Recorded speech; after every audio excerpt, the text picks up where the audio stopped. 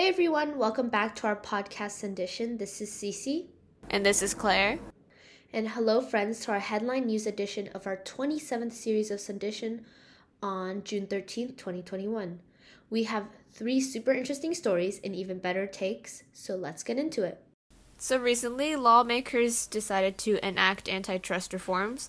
On Friday, June 11th, Congress passed 5 bills making up a set of antitrust reforms. If the bills become law, Amazon, Apple, Facebook, and Google may have to overhaul their entire companies. The bills make it harder for larger and more dominant companies, such as the aforementioned ones, to merge with other companies.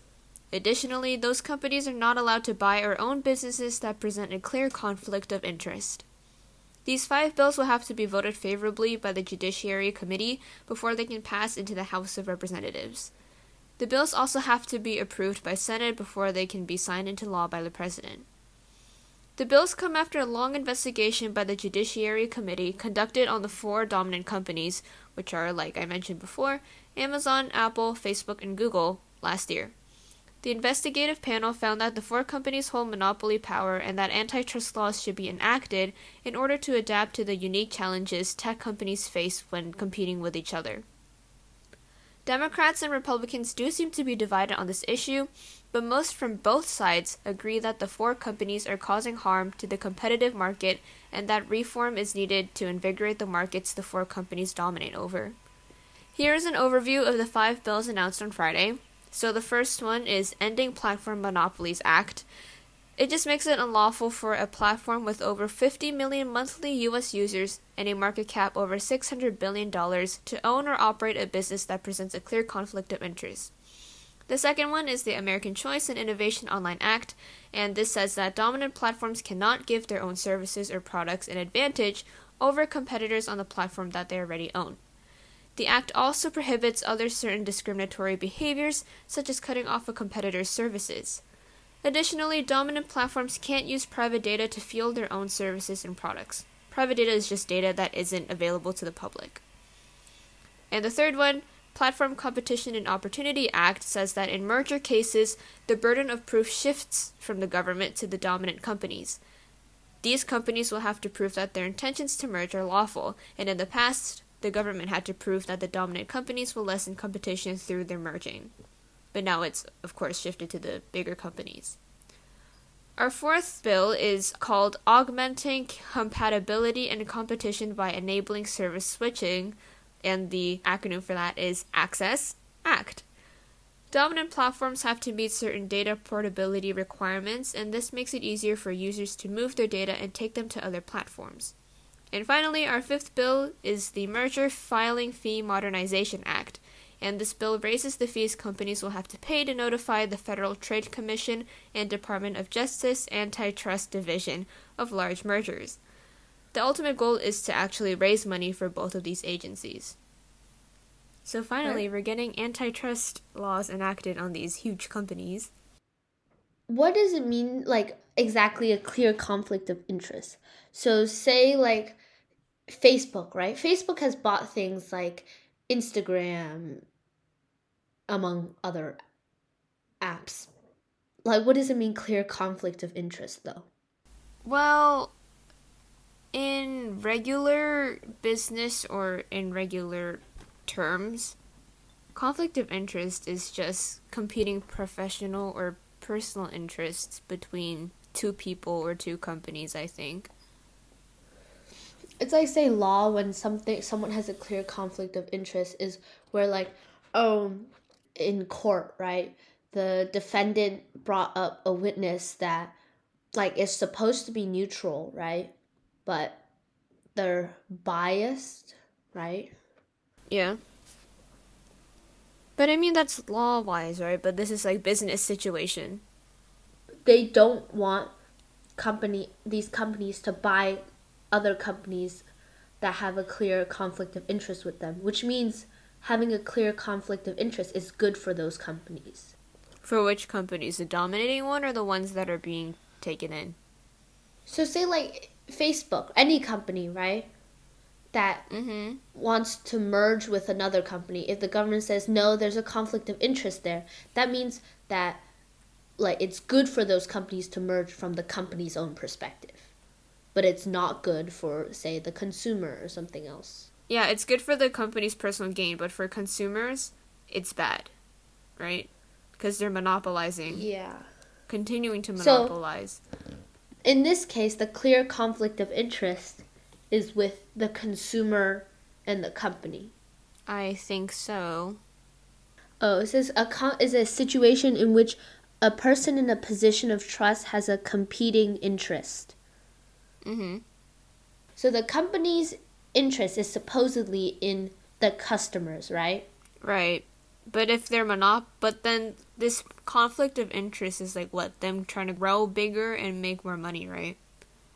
Mm-hmm. So that's right. a competing interest. Yeah. So then if they merge without the intent to provide better services or products for the consumer, but to grow in size and to make more money, then that would be the conflict of interest, I'm pretty sure. But reading the part where dominant platforms can't use private data to fuel their own service and products, I don't know. It just sort of opened my eyes to how much our data is public and not private, because boy, do many platforms advertise their own stuff to me. Right. I know Facebook, right, is a big one. And so is Google, I think. Obviously not in general, because it says to fuel their own services. Now, like, technically other ads isn't their own service, but like they're, Facebook has many other extensions, right. Spotify, Instagram, Google, yeah, Apple, I guess. But I mean, this whole monopolization thing has been a big issue for a long time, because we've always been constantly saying, oh, look, Amazon's such a big company. It's putting small businesses and other companies out of business. Mm-hmm. And also, like, Amazon isn't that fantastic of a platform anyway, because we know how they treat their workers. So, yeah. And I didn't know that, like, in merger cases, the burden of proof, I think that was a pretty smart one. Yeah, I thought that it was the big companies at first and not the government trying to prove for the company that they'll do fine. Yeah, because then who's the defendant? Exactly. Or, like, who's the one that with the burden of proof? It's obviously not going to be the company that's going to be merged. Like, I'm pretty sure the defendant or the person that's trying to do the big action is supposed to say or prove for themselves that it's a lawful action. Yeah, instead of, it's having somebody else do it for you. No. It says in the past the government had to prove the merger is unlawful. But now... Oh, sorry. Yeah, sorry. Yeah. I meant, excuse me. I meant having somebody else. I think I already said it. I really liked number 3. I think that one's pretty smart. Also, number 5, the fact that it'll raise money for FTC and Department of Justice Antitrust Division. Good allocation. They were like, while we're trying to enact antitrust laws, we'll, raise some money for ourselves too. Yeah. Because it's not like now they're raising taxes on us to fund these bureaucracies. Yes. Efficiency, my friend. Especially if it's large mergers, right? I'm sure Apple, Amazon, Facebook can take a little increase on the fee. Please. Yeah. It's not like it's small to medium-sized businesses. Right, exactly. They're huge. Which is, I think that's like a good way to allocate our fees and taxes to the government. Mm-hmm. Right. You said Congress passed these 5 bills, but you said that these 5 bills will have to be voted. They're not, they proposed to pass, they proposed the bills, but it hasn't been officially signed into law yet. So they still have to go through the Okay, so they did not process. Pass 5 bills. No. Did I say that? Yeah. Oh, excuse me. Sorry, they were trying to get it passed. Okay. I don't know. I think these bills, whoever made these, have really pulled through in Congress. Mm-hmm. Also, if you guys want to read more, you guys can check out the CNBC article about it as well. Yeah. Just search up the keywords and you'll probably find it. It's an Yes. ongoing story too, so we'll probably get more information in the future, so if you want to keep tabs on it, you can. Our next story, it moves across the ocean. China has begun to censor Hong Kong's film industry. So the department in charge of media censorship in Hong Kong has been granted additional power in censoring films that may include and thus encourage any act that endangers national security. So historically, China's film censorship is like really strict, and it only allows a select few Western movies to showcase legally, at least. And that's why Hong Kong has been famous for its film industry for a long while, as Claire and I know. Mm-hmm. This will definitely change the landscape of the Hong Kong's industry and hinder any pro-democracy movements in film. This is because if all the people in charge of getting this movie up and running leave it up to the vague censorship authority, their film may get splashed and lose a whole lot of money, right? So it's better to be safe and sorry, and that would mean investors might fund less Hong Kong movies, and directors and writers might even begin to self-censor themselves, right? Mm-hmm. And critics have even brought up the showing of several documentaries and movies already made that surrounded protests and what would happen to them. But there definitely has already been some trends. University and exhibits in Hong Kong have been pulling works of art last minute that have included photography or footage of the protests and even more. This is sad. Once again, we've talked about how the whole national security thing is very vague, right? Basically, any lawmakers or, I guess, the people that are monitoring, right? They can determine whatever they see fit as what is endangering national security. So it could be anything. If they give a sound reason as to why it is endangering national security, it'll probably get censored. Yeah. The fact that it's so vague can also leave it up to discretion of other issues as well. Because say national security is about democracy and like that stuff, right? But obviously China's also very socially conservative as well, right? Mm-hmm. And this expanded authority can also limit some more social issues, such as maybe showing specific problems in Hong Kong, like there's showing highlighting specific structural problems in Hong Kong from I'm not exactly sure which issues are prominent in Hong Kong, but across the world in many metropolitan areas, homelessness, high rent and house prices, mental health issues and whatnot, right? Mm-hmm. And also, like I said, specifically in China, right, you have a restriction in like sexual and gender freedom. Right. This is so sad. This is just tragic. Because Hong Kong is definitely much more of an icon for personal freedoms, film as well. Like, I grew up watching films from Hong Kong at home. Even though sometimes the acting was, a little subpar, but nonetheless, Hong Kong films are very iconic. And it's just sad to see that legacy go. Especially, like you said, Hong Kong movies, Hong Kong was I would say, like, the central point, or the Hollywood of Asia, of East Asia, for a very long time. And the first few movies and especially in the China, I don't want to say that. Yeah. And let's just say Chinese movies itself suck as well. I can't agree more. Yep, I know. Like their C-dramas, pure trash acting and CGI. So bad. I agree. And their dramas are so there are bad. hardly any movies, documentaries that really come out into the big screen that focus on certain social issues as well. Of course it's China. They censor everything. Yeah. And you can kind of tell that, I mean, the few biggest like good films are always indie films, right? And it never has the well, the film industry in China was born out of censorship, and it wasn't like Hong Kong where it was uncensored and then censored. Because China's is born out of censorship, there's a lack, and also its culture does not really promote creativity. Agreed.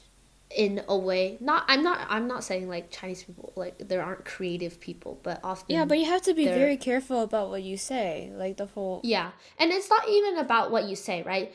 Say like most of this big like really famous stuff that China makes, it's more for its home audience, and say it's romance, right? You can write a really good romantic film, right? Yeah. But yeah,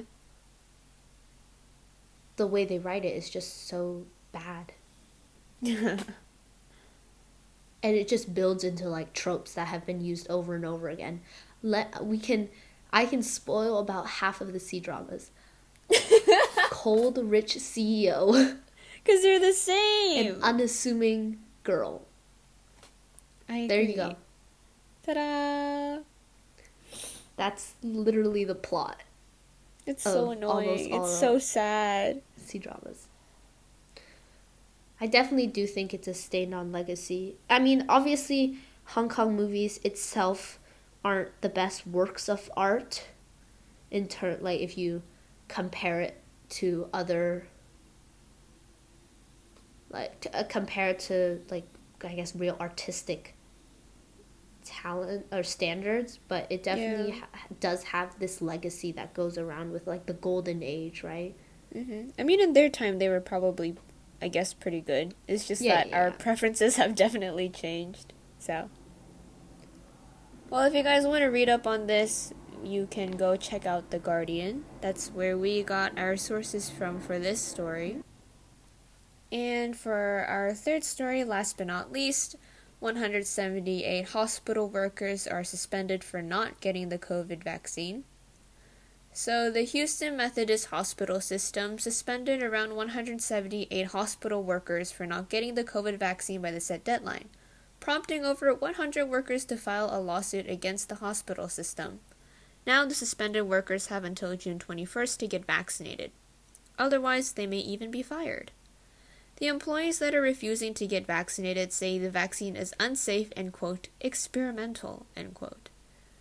The 178 hospital workers are now suspended without pay. Around 27 of those workers have gotten their first dose and can meet the deadline with their next dose, which means that they can go back to work.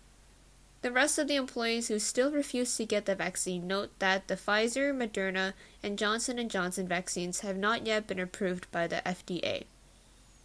But some of the vaccines are now up for approval, and health experts have already determined that the side effects and symptoms are negligible compared to the risks of COVID-19, hence authorizing rollouts for more age groups. However, some employees continue to express their concern. Some have gone as far as to say that even if the vaccines were FDA approved, they're still avoiding getting them because there is, quote, no long-term data, end quote.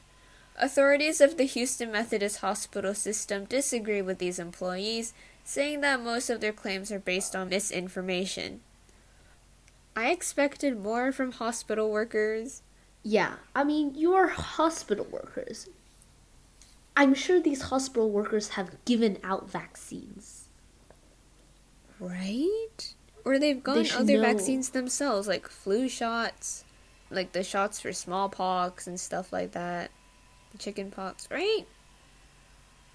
What's so different about these ones? It's just that they're newer, I guess. Also, they're authorized for emergency use by FDA. So exactly. I don't understand. Me neither. Like, of course there's no long-term data.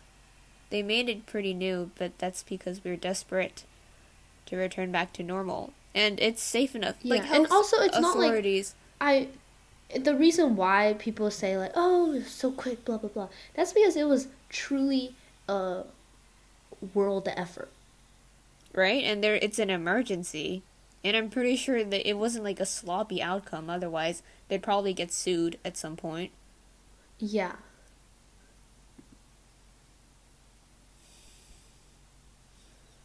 And I mean, if the government's hand administering, and FDA is part of the government, right? Like, don't you think it's all right? Like, it just doesn't. Obviously not. Their reasoning is not consistent. I agree. It's not experimental. Like, they've done enough tests on people to see that it's safe for the most part. Like, even if you get worse side effects, the chances statistically are very small. Yeah. Like, it shouldn't even be a problem.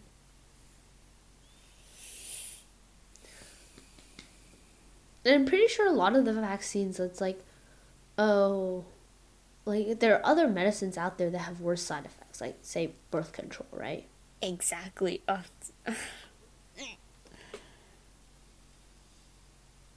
And I bet that at least one person as a part of those, 178 employees take birth control regularly. I just don't understand. Like, maybe, I don't really understand medicine and how health works. Oh, okay. Like a little leeway. But these are hospital workers. You're around medicine all day. You're around vaccines, shots. They went to med school. Well, not as necessarily. Well. I mean, I'm pretty sure at least a bunch of them. I mean, if you're nurses, don't you have to go to med school? Hospital workers does not just mean nurses. True. Right? Like, but I mean, if they're nurses and janitors, doctors, the front desk, the assistants. Yeah, you're right. But I mean, if they are nurses and doctors, then shame. Yeah. Well, if you would like to read more on this story, go visit National Public Radio, or NPR, because that's where we got the source for this third story. We hope you enjoyed these 3 stories and our takes in it. But before we leave you, we have our Sunday Snip into the past. So for our Sunday Snip into the past, on June 13th, 1983, Pioneer 10, which had already been in space for 11 years, leaves the solar system. Well, that's all we have for you guys today. Thank you so much for listening. And have a good Sunday.